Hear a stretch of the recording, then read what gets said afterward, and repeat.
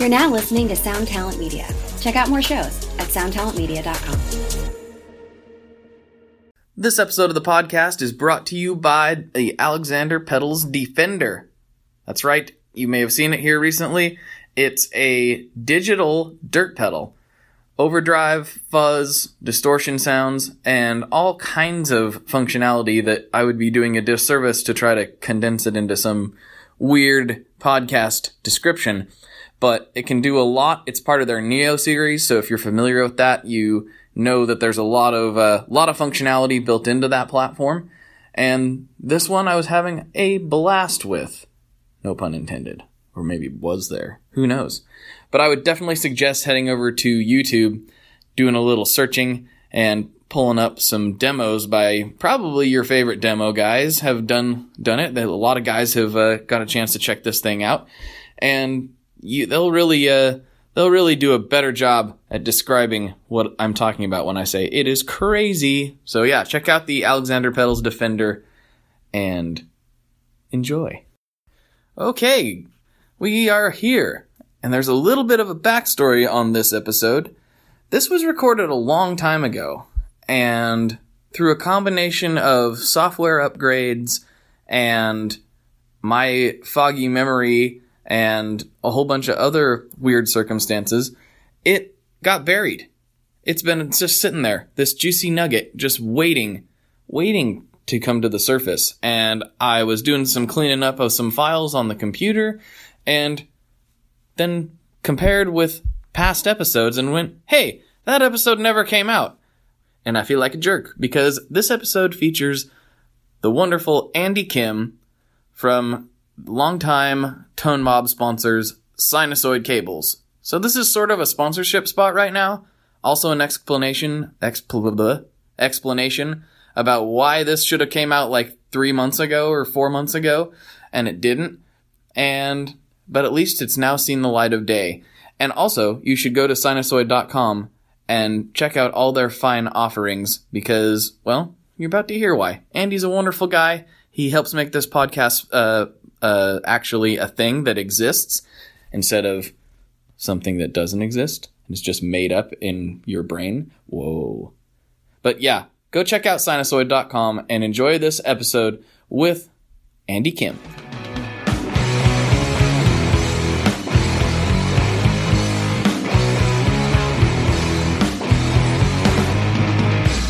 Hello, everyone, and welcome to another episode of the ToneMob.com podcast, the show about guitar tone and the people behind it.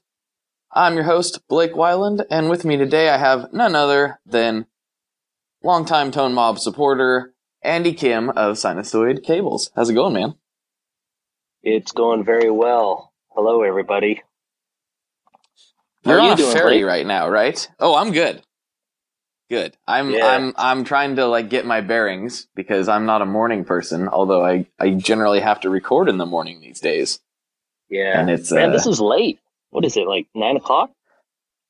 Yeah, well you've been awake since what, 2? I mean, that's how you roll, right? Yeah, no, today it was about 4:30, so it was a late start. Oh, jeez. I don't know. Yeah. What time do you go to bed? I'm usually in bed by about midnight to 1. If I get about 3.5 to 4 hours of sleep, I'm good for the day. It eventually catches up a little bit towards the end of the week where I start to feel tired, but yeah, about. And then 4 you got to hours sleep for then you got to sleep for 6 hours to recover. I know it sounds funny, but yeah, that's absolutely it. So yeah, on the weekends, I try and get about 6 hours in, and then I'm good. Yeah. Yeah, I'm pretty sure. Oh, go ahead. You're sure you're good? Oh, no, go ahead. Just going to say, yeah, I'm pretty sure it's taking years or decades off my life living like this, but oh well, you know. You're like that old Waylon Jennings song. Yeah. Exactly, right. Ain't living long like this, here my baby. Yeah. But for all those who are wondering if I don't know how much of this is picking up in the background or not, but you're on a ferry right now, right? I am on a ferry heading over to Bainbridge Island from Seattle. and going to go help a buddy of mine who owns a big coffee roaster over there. He needs some help on the electrical. So yeah, just gonna head Sweet. over and do some pro bono work and hopefully get some free coffee out of it. There you go. I think Yeah. that's never a bad deal. How No, many not at coffee all. roasters are in Seattle? Seems like there's just so many. Dude, the coffee roasters out here are like, well, I don't know if it's quite that, but I'd say it's almost similar to the breweries of Portland. Okay. There are coffee roasters everywhere. I mean, every street corner. Uh, it's at least a coffee shop, but then behind that, there are all these little micro roasteries. And so it's really cool. It's, obviously if you're a coffee person, Seattle is a great place to be for that. Yeah. Mm-hmm. Yeah, it's something I should be more of a coffee person. I like coffee, but then again, I could see myself like getting really into it. Like I'm really into everything I get into. I get really into it, so I better limit my hobbies. I think it's best if I just enjoy coffee as I continue to do so, because I could see myself really geeking out on it. Yeah, and then when you start going down that road, you just can't enjoy a cup of coffee anymore, right? 'Cause you're Like a good critiquing diner it. mug. Yeah, exactly. You just can't enjoy it anymore. I mean, it's like obviously you're super into pizza, right? And we all know I that, do but really like pizza. Yeah, yes, I do. yeah, but once you start developing like I don't know, you start critiquing it, you start thinking about all the different pizzas that you've had, the good, the bad, and you start to not be able to enjoy most of it. I don't know. I think I understand, but I'm not that way with pizza so much. I mean, I really That's like true. it, and I like it with different things, but like, I think the craft beer would be, there again, a better analogy. Cause like, Yeah. I can't, I just like, no, it has to be at least decent for me to enjoy it, or I'd rather just not have it, type of You thing. know what? You're absolutely right, because I can't remember the last time I had a terrible pizza. Mm-hmm. I Yeah, even shoot, like one that's I grew not up. that good. Yeah, Yeah, it's kind of yeah, it's good. still exactly. I grew up eating. You know what a Totino's party pizza is? Heck yes, I do. Dude, I love those. Like when they go on sale for 99 cents or something. Uh-huh. Yeah, when So I think, I think even through college, I was buying just boxes of those and stuff in the freezer. And I mean, that's what we were eating in college. That and drinking beer and whatever right. else. Yeah. But it's good though, right? Like, I mean, don't get me wrong, Totino's isn't like, it's not gonna substitute for like a real Italian, wood-fired delicious slice. Like, it's not, it's like Oh, almost two different things, not even close. Yeah. But it's It's freaking good. delicious. It is. When I talked about this before, but when we were recording our album a couple of years ago, we Yeah. brought over my little Traeger smoker to so we didn't Okay. have to leave for food. We'd just load it up on a bunch of delicious meats, shoved them in the freezer, and then at Yeah. lunchtime instead of leaving, we would just grill, which was pretty cool. Oh, nice. Um, Nice. But we also brought over a few Totino's pizzas and threw them on the smoker. Oh, no And, way. Yeah, and there's a local like kind of small grocery store that has a really excellent meat department, and they make all these Okay. sausages in house and like all Yeah. these weird things, and they have a pizza sausage where it's like a bunch, like if you took the toppings of a combination pizza, ground them up, and put them in a sausage casing. Oh, dude. Yeah, and so we split one of those open and sprinkled it all over the Totino's. It was delicious. It was so good. It was man. like combining gourmet and garbage at the same time. It was weird. Oh, that sounds good. Those Totinas, we in college, because I think my appetite was really starting to get big around college. I grew up super skinny, and now I've got a belly because I think the beer and whatever else I consume. But in college, I started to really, my appetite was growing. So what we do is we get two of those Totinos, right? And we bake them, and then we make a big sandwich and just eat it whole like a big giant pizza sandwich. And that was the best, man. Yeah, Oh my man, that sounds roommates. kind of good. Yeah. So in one sitting, the four of us, we'd kill like 10 pizzas, right? 10 of those. Oh, Um, easily, yeah. And easily. again, I'm pretty sure I was taking, days or weeks or years off of my life doing that, but man, it was so delicious. Well, with the preservatives in it, maybe it was actually adding years. You know what I mean? It's Or that, yeah. yeah, you got to maintain your college good looks for extra years because of Yeah, the preservatives in the pizza. yeah. I like that about you, Blake. You're always seeing the bright side of things. I I try to. I actually tend to be a pessimist, but I don't like to project it as much as I used to. Because Mm. I figure, if I'm always on the negative, I'll never be disappointed. But Yeah, that's not a yeah. fun way. That's not a fun way to think about things. So I try not to No, put that out there. yeah. It's best just to have some fun, It's best to Absolutely. look at. So before we're gonna talk. This is gonna be another episode where we talk about food a lot because you and I are both very into the Oh, food. yeah. But we should probably talk about. You've got an interesting history in the industry, kind of reaching back, pre-Sinasoid a little bit, and just kind of give us your background, your musical story. I don't think I've really ever talked to you about guitars and whatnot. I think we usually talk about like what's going on in the business side of things when we're chatting. So like that'll be interesting for me. Like, what's your kind of musical backstory? How did it lead to what you're doing today? Oh, yeah. Yeah, you're right. We haven't talked about the musical part.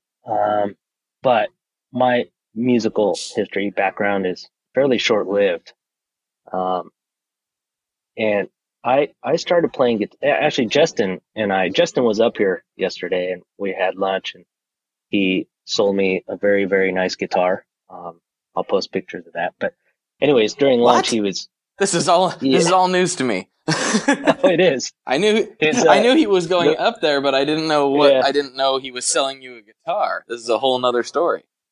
yeah, Okay, it's more on that later. the blue cower, if you know which one that is. But Oh, I he, do. Oh, I didn't yeah, know. That thing is glorious. yeah. Oh, yeah, that's Man. an understatement. That is definitely an understatement. But so I started Anyway. playing guitar around fifth or sixth grade, I think it was. Picked up an acoustic, was playing at church of all things, and eventually moved over to electric around seventh grade. And I was playing, my first guitar was a Strat. It was a black Strat. And I loved that thing until I lent it to a buddy of mine in high school and never saw it again. But Oh man. yeah, in seventh grade, so I joined the band, the high school or the middle school band, and our middle school had a jazz band, so that's where they put me with my electric. And looking back, I knew absolutely nothing about jazz and jazz guitar, and I totally sucked. But our school recorded a couple albums, and I was the electric player for that.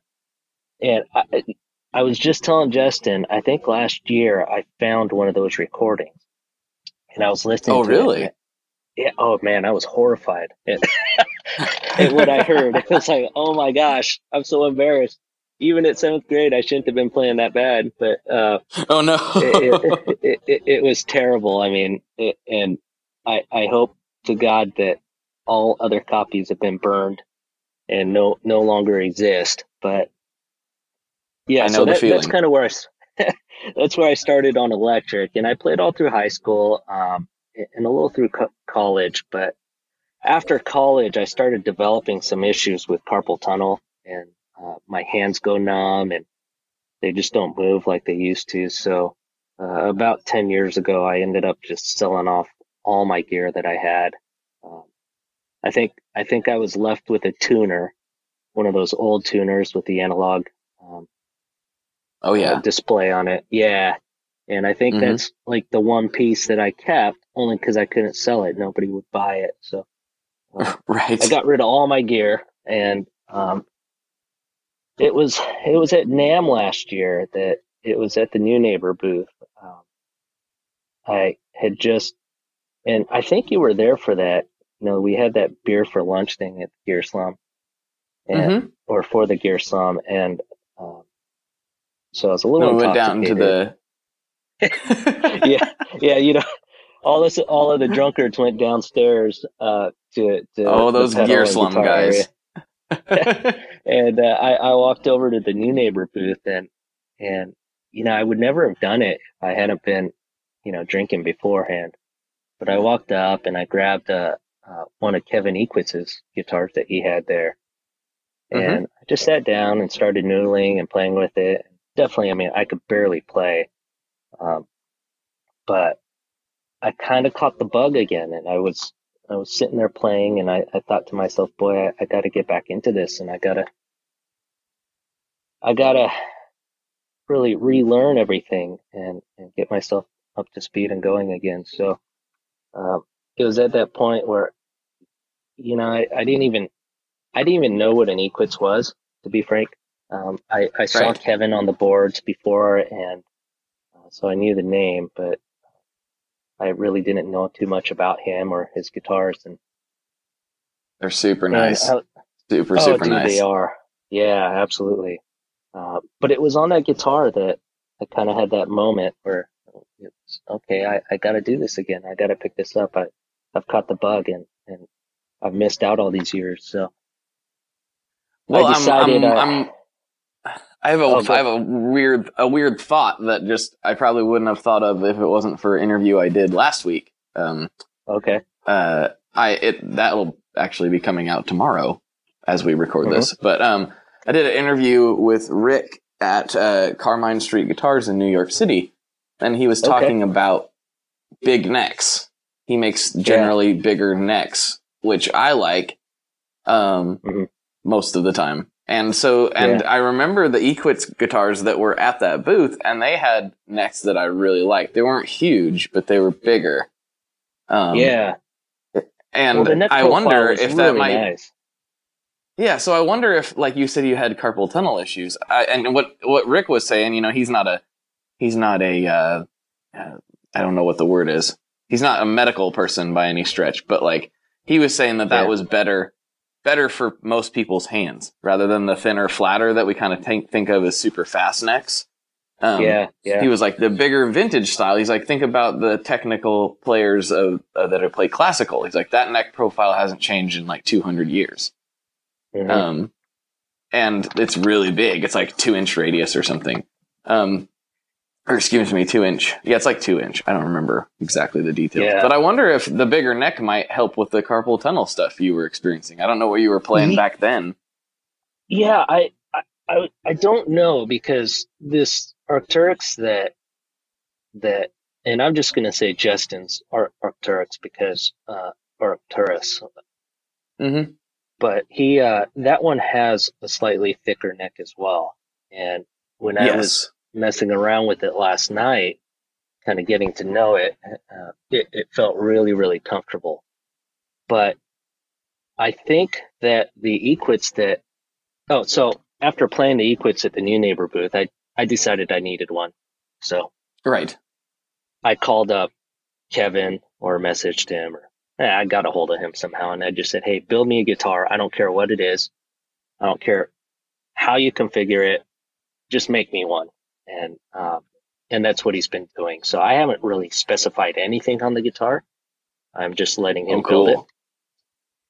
And I think when I was with Kevin at Cowerfest this this past summer, we were talking about the neck profiles, and I might have told him that I wanted kind of a thinner neck profile on the one that he was building me based on what I was playing with at Cowerfest. So I don't know. I don't know if the thicker neck helps, or if it was just something magical about the Equits that I thought was amazing.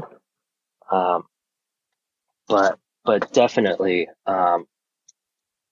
yeah, I mean, definitely something about that guitar that I was playing, uh, it bit me, and I caught that bug again. So So now the gear acquisition syndrome has hit. Next thing you know, you're going to have to build yourself some sort of exterior room to hold your gear because you're a nincompoop like me. No, maybe That's what the not. office is for. That's what the Okay. Sinasoid office is for. That's where I keep the toys. Away from home. I don't think I don't think any of those guys will be offended about that. That seems like a work perk.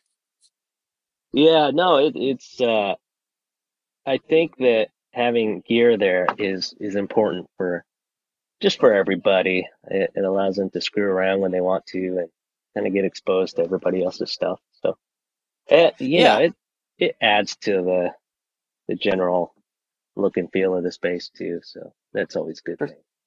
for sure. Well, and then But even if you're not selling the thing that you're talking about, pedals, guitars, whatever, it's important to know what's going on in the industry at large, at least a little bit, you know. yeah, I And think if so. you, I think it makes sense. some guys aren't wired that way. Some guys don't really care. They just head down and solder stuff. But then then I see them sometimes. Oh, we came out with a new this and that, and it's like, well, somebody else already had that exact same thing that you just spent however long developing. So Yeah, and it's a lot of the pedals and amps and guitars and whatnot. All the gear that we have at our office, they're mostly made by friends of ours. hmm So it's always nice to support them. And when we take pictures for marketing, it's nice to throw in one of our friends' products too. So yeah, all for around sure, it's just fun to have gear. I mean, that's it what really is. this whole industry really is. Yeah, it's just all fun. So hmm it's yeah. I mean, when I'm at home, I can't really make too much noise, anyways. Um, I got a 4-year-old, so she needs hmm her rest. And by Of the time I course, get home, it's almost bedtime, anyways. So yeah, it's nice to have it at the office. for sure, But for sure.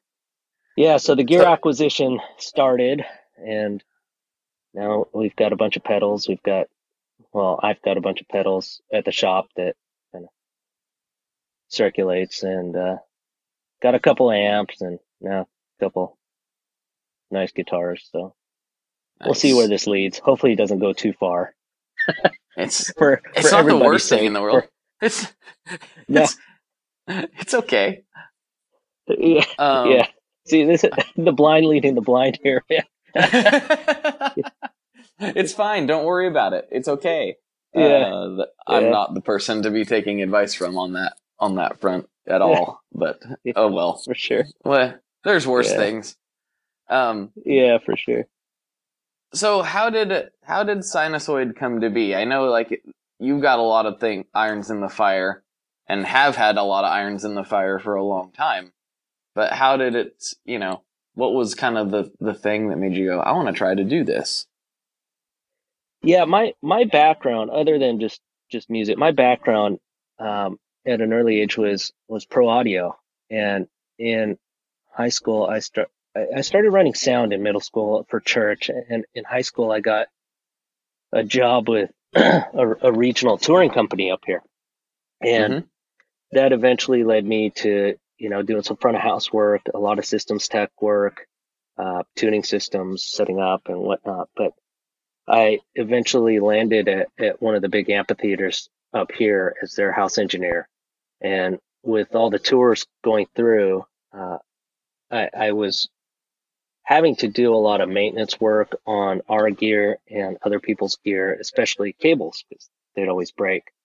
Um, Mm-hmm. it, and being on the road a few times, that's something that before every show, you have to literally take apart everything or test everything because in a big show where you have 24,000 people that have paid to be there, you don't want problems just because one single cable in a big touring audio system can essentially render the system useless, right? Oh So yeah, one of your drive lines go down, or even one of your main guitars, their instrument cable goes out.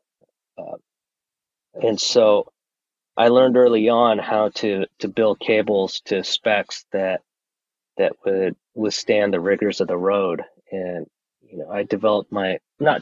I I kind of learned my own preferences for materials, the construction of the cable, the type of connectors, and soldering technique, which, it's not rocket science. I mean, by any means, it's actually fairly easy, but, uh, because of that, I always wanted to do something, uh, with cables. I thought that if if I were to bring to market a product that I felt was superior and could withstand the road, it could do fairly well in the marketplace. And I've had other businesses in the past, and this is kind of Sinusoid is really a culmination of a lot of the things that I learned in previous, uh, like you said, irons in the fire.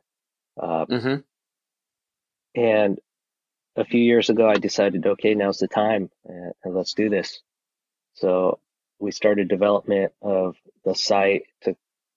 It took about a full year of development just to get the site up and running and where we wanted it. And then during that time, and then plus another year, we were developing our slate cable, uh, and then we took some time to develop the sliver connector as well. So it's just been a lot of fun. It's been something that I've always wanted to do, is have a cable company.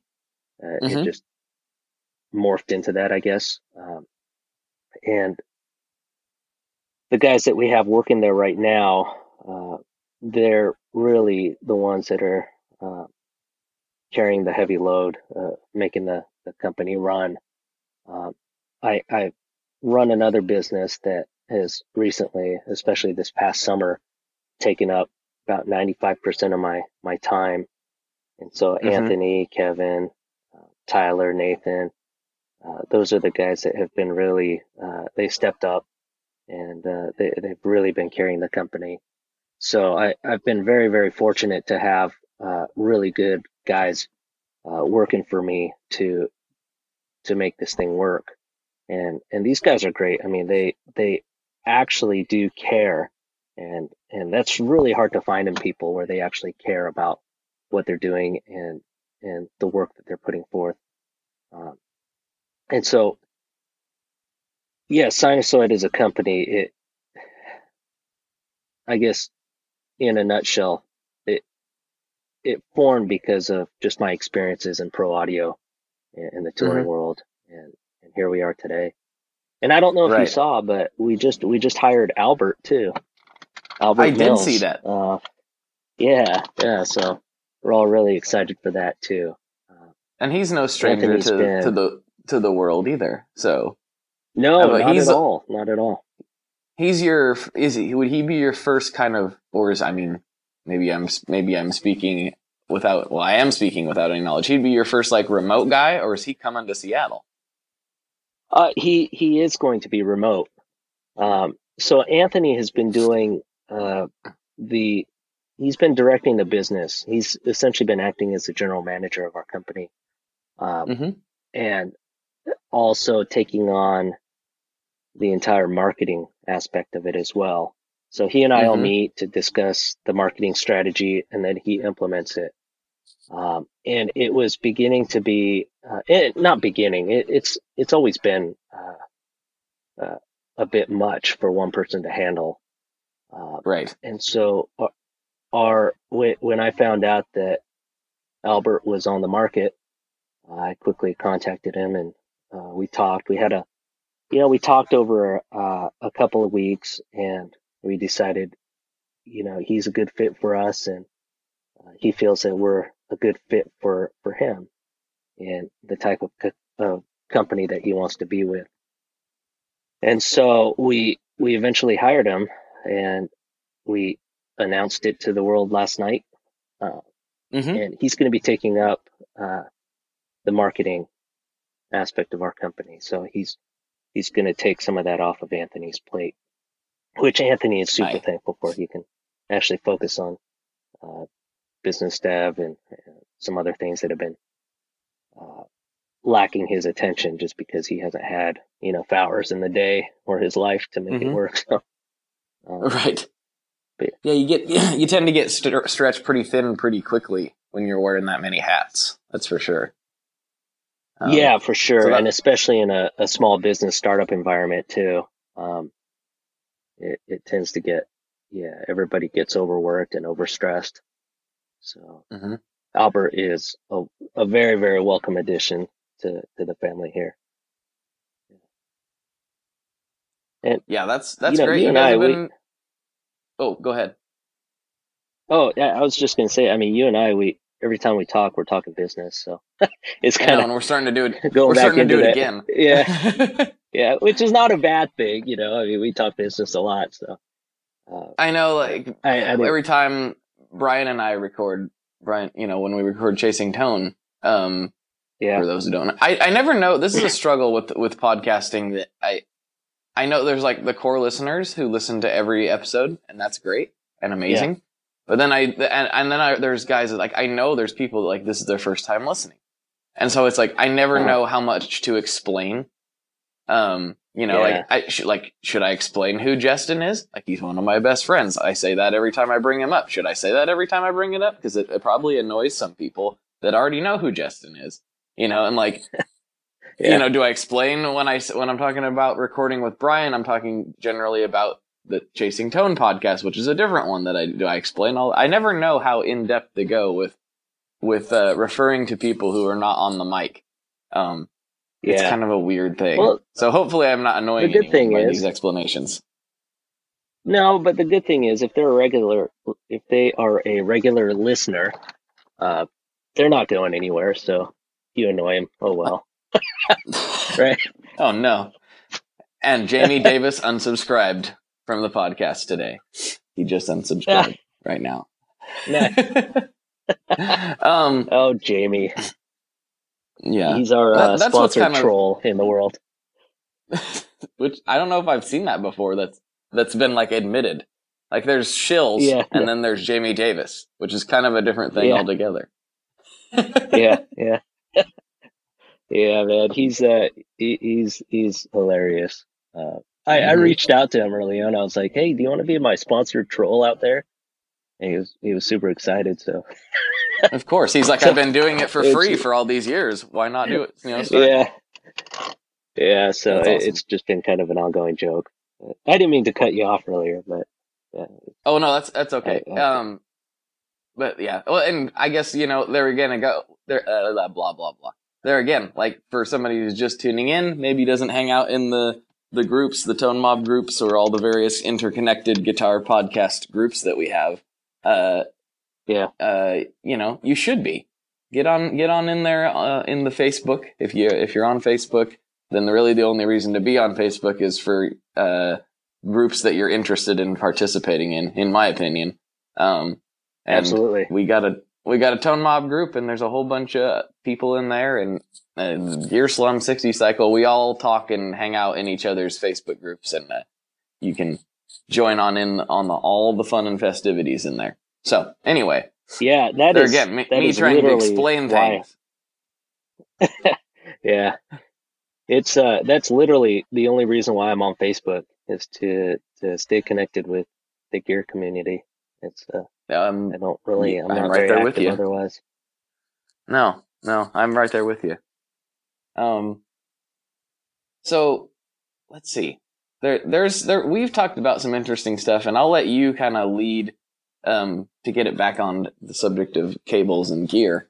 I'll let you kind of lead, but you guys do a lot more, I don't know if the word would be R&D or product development or what you would want to phrase it as, but you guys actually do a lot of testing, before you come to market with a product. Whereas some people, they just kind of go with the standard issue items and solder them together and call it a day. It's not how you guys operate. So can you talk about as much as you're comfortable putting out there in public, I guess?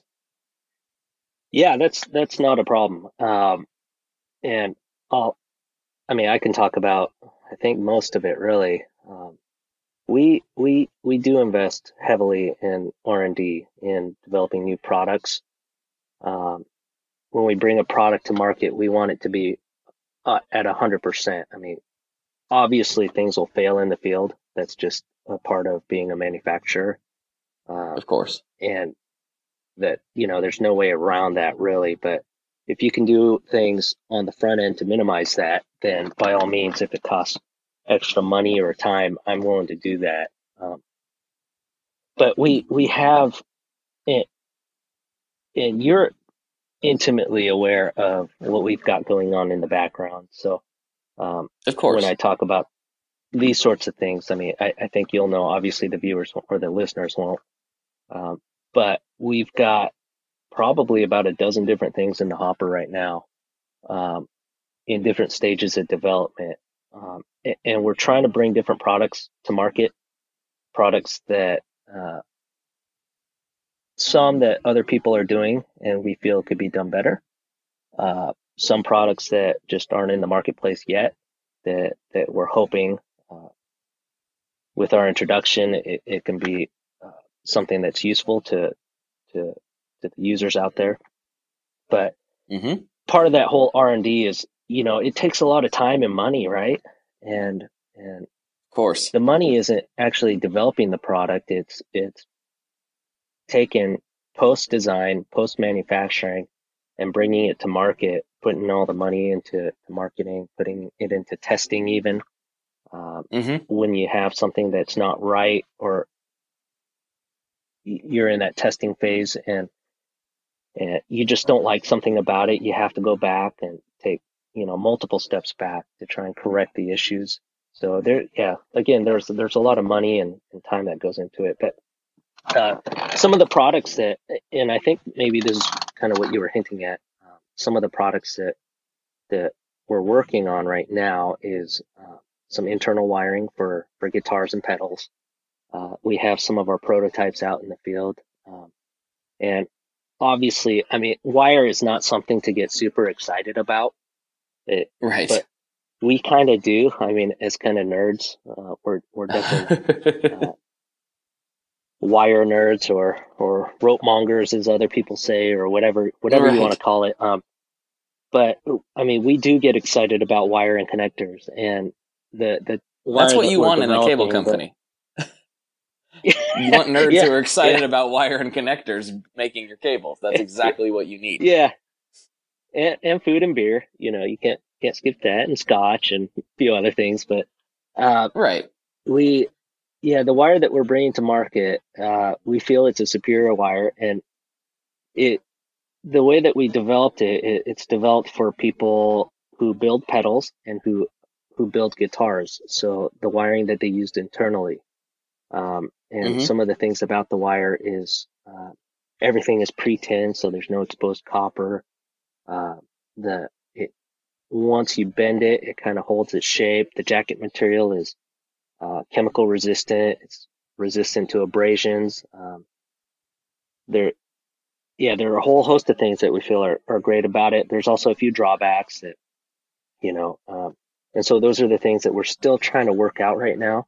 So it's about 90% there. We're almost at the stage where we can bring it to market. But we from the feedback that we've got from a few guys that have used it, they seem to really like it. So something like that. That's something that we're working on. And there are a few other things. I don't want to go too far into it because I think they're kind of more in the earlier stages. But our slivers are finally, we got the tooling to a new die caster, so we're almost there in getting this. Yeah, we were having some issues with that, but we're almost there in getting those back in stock. Our first initial run of it was an instant hit, and we sold out, and we just couldn't keep them in stock. And then finally, this is what I was talking about, of making sure that things are at 100%.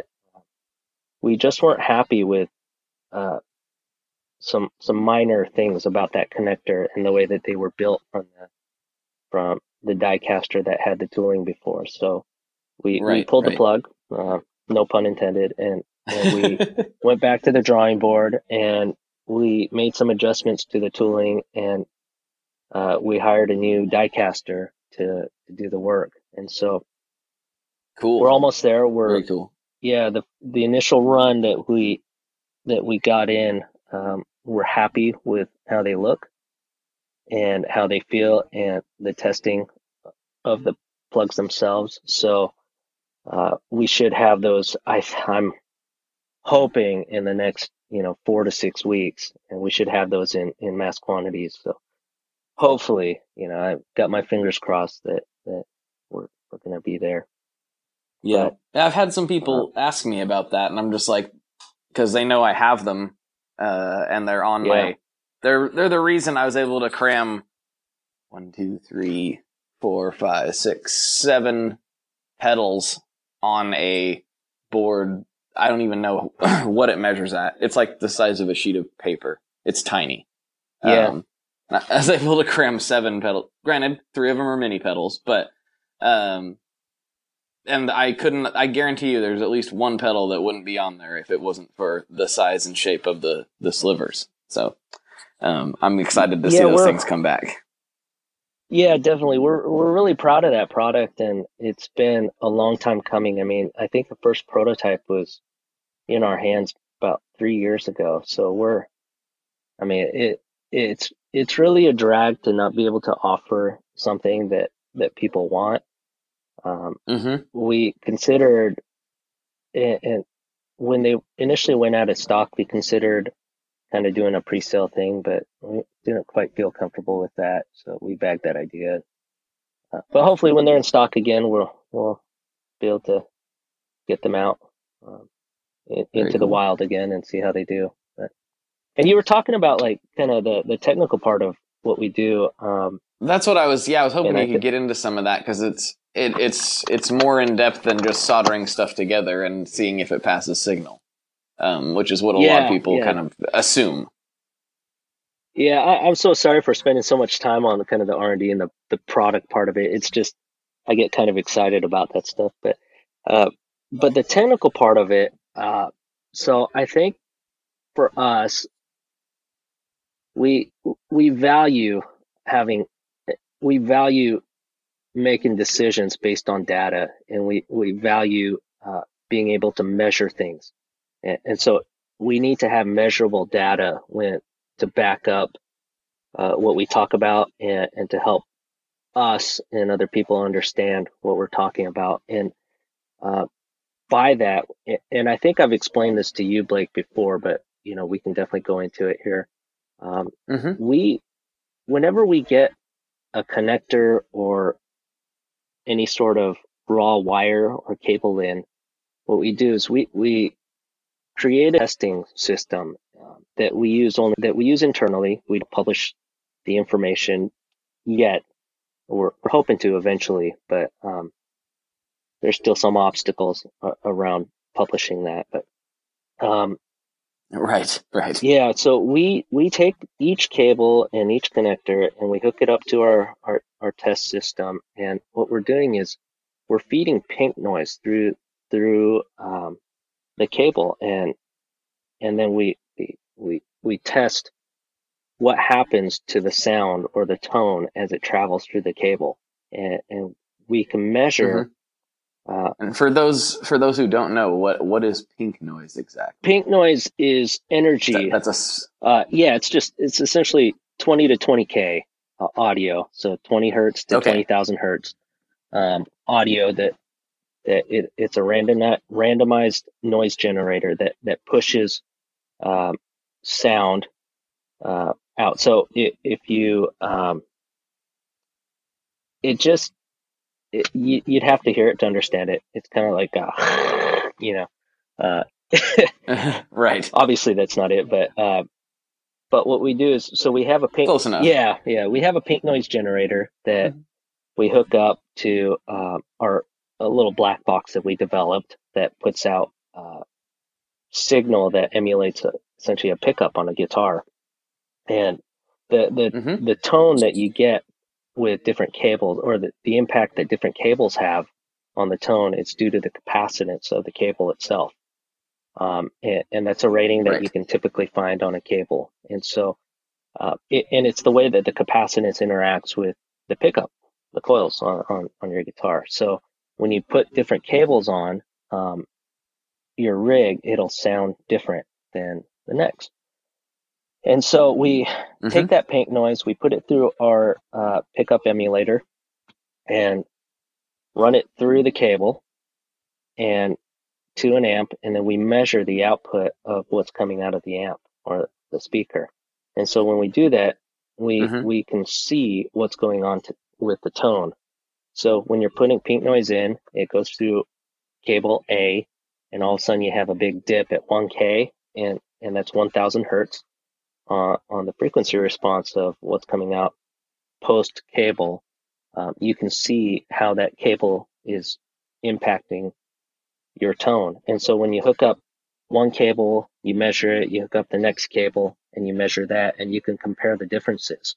So you can get a really consistent, measurable set of data that you're essentially profiling the cable. So we know that, for instance, a Gotham cable will sound a certain way where it has slightly elevated mids as compared to others. It'll also have slightly Mm-hmm. elevated high frequency response as compared to kind of the more inexpensive brands or the lesser known brands. Um, and and Right. we know this because we've tested it. And it's not just listening to it, because when you listen to something, it can be highly subjective from listener to listener. But we've actually measured it. Of course. Yeah, and our measurements. Uh, Obviously, we don't just use one cable. We take different sections of cables from different spools of the same brand just to make sure that we're getting consistent data. And so when we measure it and we have the data in hand and have essentially a tone profile for the cable that we're trying to sell, we know that when we talk about it, we can back it up with data.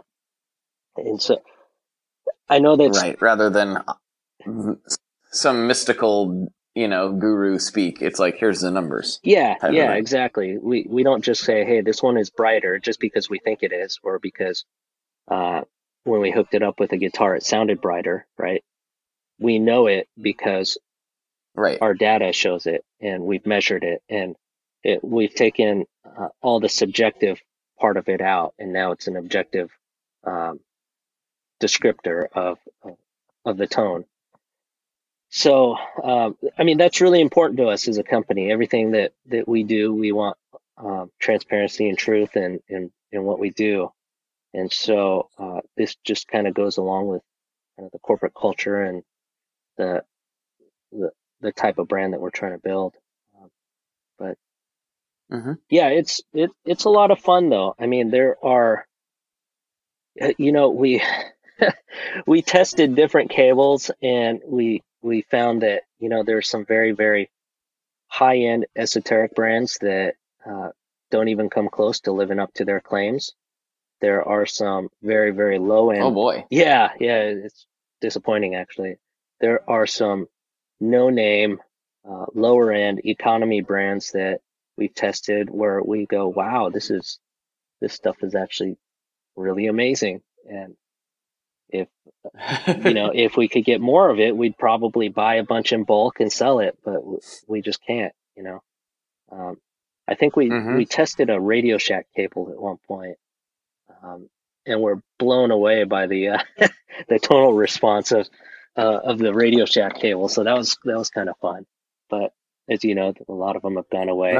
That is interesting. Yeah, the Yeah. connectors that they used were I wish, junk, but the cable itself wasn't too bad. of course. Yeah, so but and the thing is, I mean, you can't obviously with anything, right? You can't just judge the cable based on the tonal response. You got to look at the construction of it. You got to look at the jacket material, the insulator material, what kind of core it has, the type of copper that's used. Are there any, what kind of strain relief is built into the cable, the shielding? Um, yeah, there are multiple parts of the cable that you have to look at to assess the final package, really.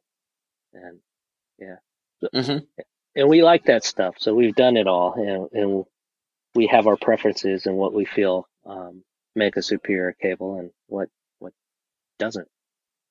Um, so that's kind of Yeah, the geek for side sure. of cables, and yeah, that's Right. the stuff that Well, drives and I us. don't. I don't know for sure. Oh, go ahead. Oh no, I was done. Oh, okay. No, I don't know this for sure. I haven't talked to that many cable guys, a handful, but I don't think that anybody's probably or I should say very few, if any, are taking it to that level of analysis. I'm sure Monster Cable has done a ton of research into their stuff, but they're a pretty big outfit, right? I don't think any smaller guys are probably going to that level. I don't know of any. I should say that. Yeah, I'm not aware of any. So And I don't want to say that nobody else is because I'm not sure and I don't know. But the guys that I've talked to, they tend to not go even. Yeah, they don't go in depth like this. Um, but that it's driven. It's a lot of it is driven by my love for physics and. Um, So I don't know. It's really it excites us. It's something that we love doing. I mean, these aren't just products that we want to bring to market to make money. Because obviously, I mean, we need to make money, but these are things that we actually genuinely get excited about as a group and as a company. Um, so yeah, that's. I think you would have to. I mean, it would be really difficult to. I think with cables in particular, for most people, that would be a difficult thing to like care enough to make to make us something different. You have to genuinely kind of get excited by the product itself. It'd be like if my wife was going to try to start a pedal company. She doesn't care. Yeah. So she would probably, buy a tube screamer and sell it, from China and sell it if she was going to do it because she doesn't really care that much. Yeah. Definitely. And it's fun talking to the guys that that thinks very similarly about the products that they're making, and it's fun to geek out, kind of listen to their stories too. So. For sure. So, there was something I was going to ask you about, and I know what it was. It's going back to food, which we're getting down to the last few here. We can revisit food because why not? Yeah, dude, anytime's a good time to talk about. But you're quite the avid smoker / barbecuer. I've noticed, and that's why I knew from the moment I saw your grill setup that we were going to get along real well. Actually, I'd already talked to you by then, but so like I don't know how to make a lot of things really well, but I feel like I make a mean brisket. Mm-hmm. Are you a brisket fan? And if so, like what kind of techniques do you like to use? Because everyone needs to, we talked about cables, on to brisket. Yeah, I love brisket. So I kind of treat smoking, grilling, barbecuing kind of the same way that I do cables. I just totally get into it and I want to know everything about it. But the brisket it's been my unicorn. I just can't, I haven't been able to make a brisket that I'm just super proud of and that I like. I've ruined so many briskets along the way, and I just I've almost given up on it. I just feel bad ruining a nice piece of meat. I'd rather give it to somebody who can do it well. And I hate to admit it. It's a gamble, right? It is. It totally is. But man, when you have good brisket with a nice fat cap on it that's just caramelized and has just a really just a thin but super crunchy and flavorful crust on the fat cap. Oh man, there's nothing like it. Oh man.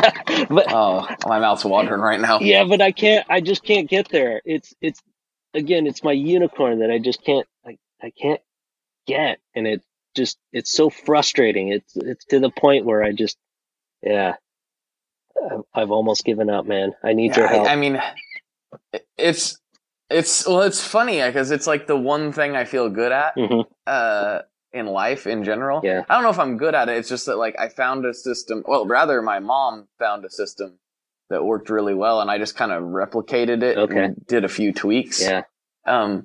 But you know, it's an all day thing, like longer than all day thing. Like, you know, I'll either start it, you know, I'll usually start it super early in the morning. Depends on how big the brisket is. But I get it kind of coated with a nice dry rub. There's a couple different ones that I like to use, that'll make. Yeah. But like for real bare bones, like keeping it super basic and making it as easy on yourself as possible, that Costco Montreal seasoning is surprisingly good. It's not like amazing, but it works pretty well, especially in conjunction with everything else. And that has like the big. So if you're looking for, oh, sorry, go ahead. Oh no, yeah, it's a big container. Yeah, and it has a giant rock salt, and it has cayenne and paprika and all that stuff in there, right? Exactly. Yeah, and you can tweak. You know, you could definitely come up with something better. I'm not saying it's the best, but for simplifying the process as much as possible, that stuff works pretty well. It's a little bit too much salt for me. For what I would normally prefer. Yeah. But you can balance it out with some other things. So, with brisket, I like to get the dry rub on there, let it stand to room temperature. Basically, you know, keep it in the fridge, but let it stand to room temperature. And then, I get the smoker going, to about, you know, 220, you know, between 240 and 225, somewhere in there. It's not, you know, some grill guys are just probably listening to this and going, "You don't know what you're talking about, kid." Like, you're an idiot. But everyone's very opinionated about their grilling. Yeah. And then, I put it on there and I actually inject the heck out of it with beer. Oh, all right. Any particular? Yeah, usually I'll use, for cost effectiveness and tastiness, I'll usually go with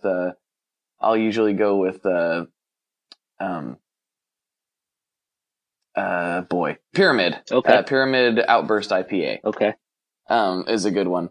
Now this also depends on the dry rub. So when I'm using the Montreal seasoning, I actually kind of prefer apple juice. Instead of beer. Because of that salt content, like the apple juice lends some sweetness. Yeah. And it helps balance it out a little bit.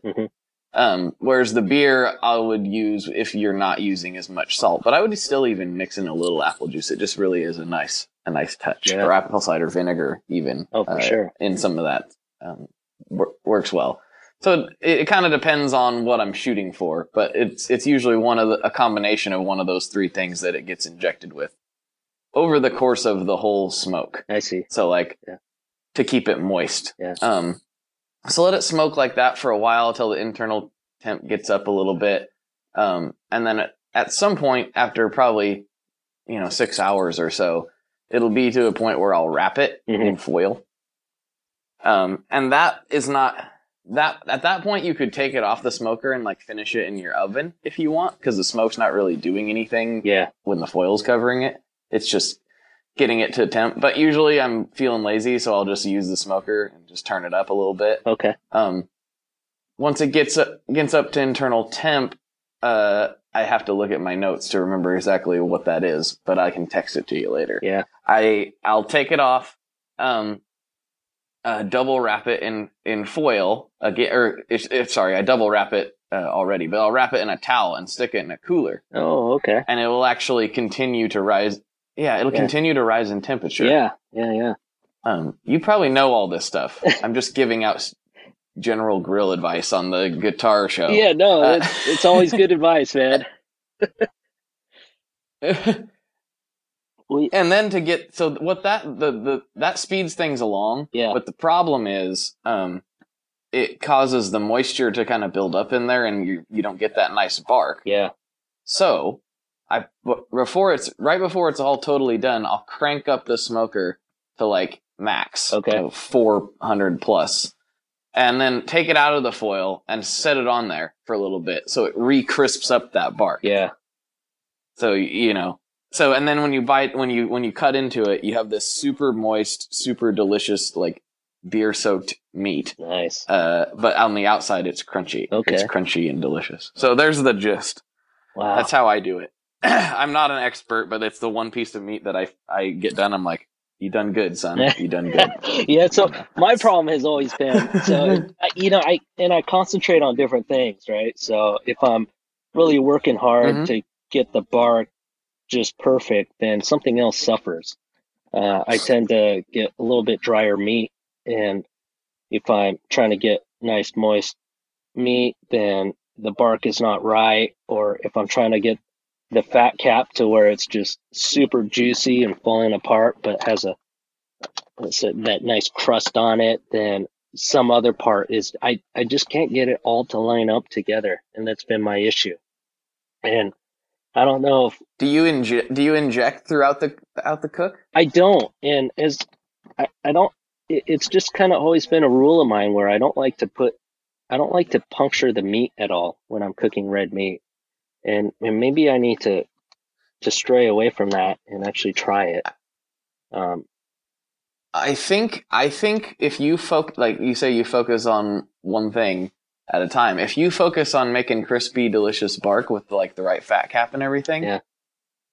And just don't worry about don't worry about it, but whatever you do to focus on getting that, focus on that. And then just like every couple hours, just inject a little bit of moisture into it. Yeah. Probably your safest bet would be like apple juice or apple cider vinegar as far as a kind of a neutral balancing thing. Yeah. I think you'll find you get what you're looking for, because that's what keeps it. The only reason I do that, I do that for flavor, but I also do it to keep the meat from drying. Yeah, for sure. And I've never had I've yet to make one that was dry. Okay. I've had some that were a little too wet. Yeah. But I'd rather that than dry. Man, I'm gonna have to try it. I'm gonna have to take a day off this week and try it. All this talk about brisket, but yeah, but in general, like I love to smoke, and I love to barbecue. And for the listeners out there, and this is probably going to start an argument in the group, but my understanding, and this is how, boy. Yeah, I know. This is how I understand it, and this is how I refer to smoking. Smoking is kind of lower temperatures, under 200 degrees.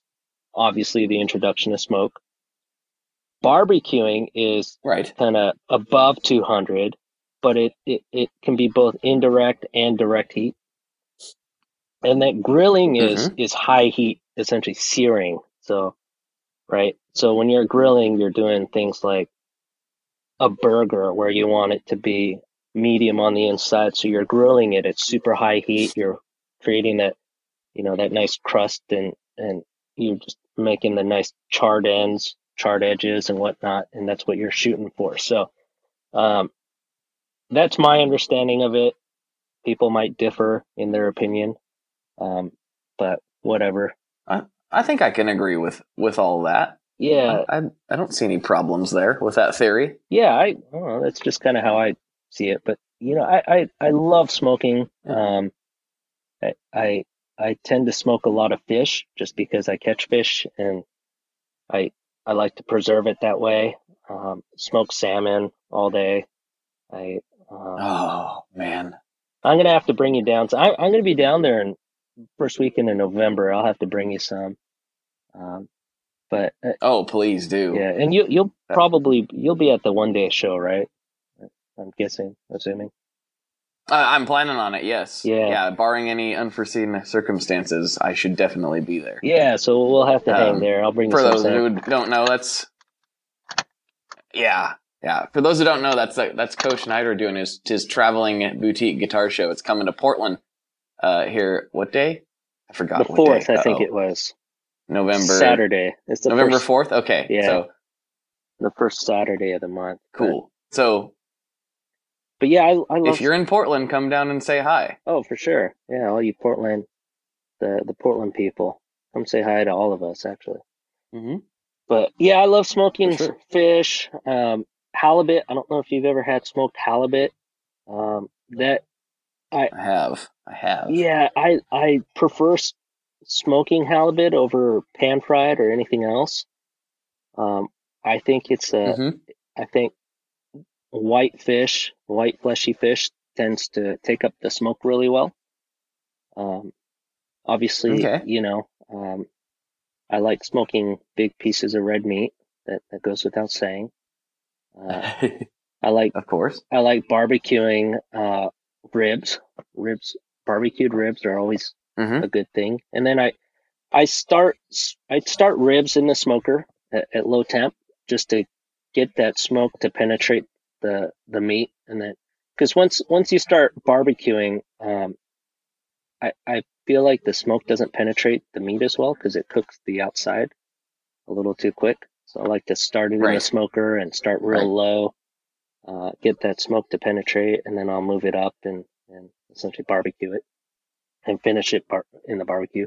What what kind of smoker setup do you have? I just basically have one Traeger, and I feel like the Traeger is a little bit cheating in a lot of ways because it's so easy. Yeah. But I'm not going to argue with that because it's awesome. But you got a more elaborate setup, I think. I have a Masterbuilt electric. It's like a mini fridge type of deal. I also have a Traeger. I also have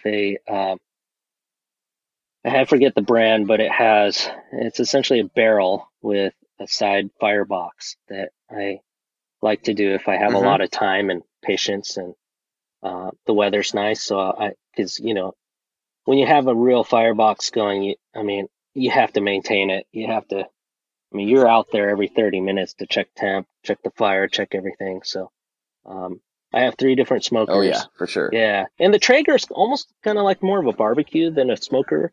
Definitely you turn it down on the low setting and, it can be both, right? You can start smoking on the Traeger and move the temp up and barbecue it right there without having to move the meat over to something else. Um, so the Traeger is super Mm-hmm. convenient and I love that piece. Um, and then I have a couple charcoal grills and a gas grill. I've got way too much. It's stupid how much I have, but No, it's not. I know No, it isn't. it is. It's absolutely Yeah, perfectly it reasonable. is, but it isn't kind of thing. But I love it. I wouldn't get rid of any of it. Um, I find way too much enjoyment from it. Yeah, but it's a lot of I fun. kind of want to grill today now. You should, man. I want to grill. I'm gonna grill something this evening. I don't know what it's gonna be, but maybe some burgers or something. It just sounds way too good. Yeah, you gotta cook some meat. Well, yeah, I got to. Well, we have crested that hour mark successfully. Oh, cool. I think we've successfully talked about food more so than gear, which I think was the same thing for the last episode I did with Christian from Adventure. We talked about food a lot on that. We're slanting more and more food based. I'm wondering if I should just change the whole concept to food based podcasts. You should. And just ignore guitars altogether. Yeah, might as well. I find that a lot of guitar guys are huge food guys as well. So, I think it would. I'm starting to discover that. Yeah, who's not a food guy, right? Or a food person or food gal or whatever you want to say. But. Well, I know some guys that they just don't care. Oh. Which is probably an easier way to be, but they're just like, it's sustenance. I just need it to survive, and that's the only reason I even eat. Wow. Wow. I'm like, well, good on you, pal. Yeah. I don't know what else. I can't help you. I can't be of assistance to you in any way, shape, or form. Nor can we be friends. Yeah. And Look, in fact, I don't think we should be speaking right now. Yeah. These people. What's wrong with them? Anyway, I don't know. I don't want to talk about them anymore. Yeah. I'm not going to give them the time of day. Yeah. But it was great talking to you. We kind of talked about pizza in the beginning. But if you could real quick, what's your favorite kind of pizza? Because I'd be in trouble if I didn't ask that question. Pineapple and cheese, and that's it. Pineapple. Oh, dude, no way, said man. That on purpose. I can't do pineapple, man. No, I'm a pepperoni and jalapeno guy. And if the place that I'm having the pizza at can accommodate, I like to have garlic on there as well. Yeah. Now that sounds like a pie. That sounds good. And that's it. Now I you're like talking it my simple. language. I like it with a little bit of spice and some of that garlic goodness. And I'm set. I don't want, That sounds yeah, fantastic. I don't put any other, like Parmesan, or I don't do any of that. Just that. That's all I want. I like it. I knew I liked you, Andy. I knew I liked you. All right, guys. Well, this has been fun.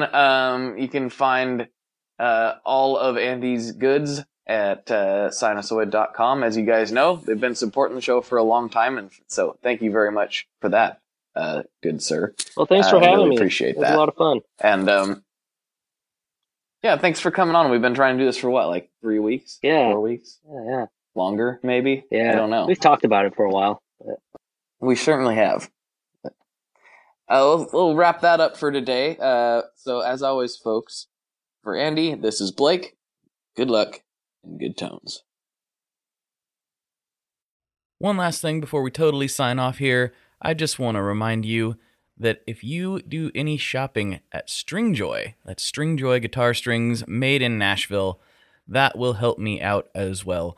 As I've said for years, I'm heavily involved in that company, and I really do think they're making the best products on the market. So if you would like to try custom strings, go to tonemob.com/stringjoy and check them out today. I seriously love what the team down there is doing. I help them out with all kinds of things, and by you supporting them, you are also supporting me as well. And hey, you need some strings, so why not get some custom strings just for your guitar and playing style? Again, the link for that is tonemob.com/stringjoy, and that will take you right to their website, and you can do all your shopping through there, and that will help everyone involved out. So thank you very much. Talk to you next time. We are brought to you by the wonderful folks at Gun Street Wiring Shop. Yes, Gun Street Wiring Shop. I've talked about them before. I used to say based out of Bend, Oregon, but guess what? Sean moved to my neck of the woods. Sean's in Portland. Sean is awesome and has helped me with a bunch of stuff lately. And if you have wiring needs for your guitar, he can help you too. If you want to get weird with it, he can get weird. If you just need to spruce things up a little bit, there's your guy. He takes all the guesswork out of doing your guitar wiring, and he makes it simple, and his customer service is top-notch, and I can't say enough good things about Gun Street as a company. I really respect Sean and what he's all about, and the product is top-notch. I've got 3 different guitars that now have Gun Street harnesses in them, and I could not be happier. So go to gunstreetwiringshop.com and check them out.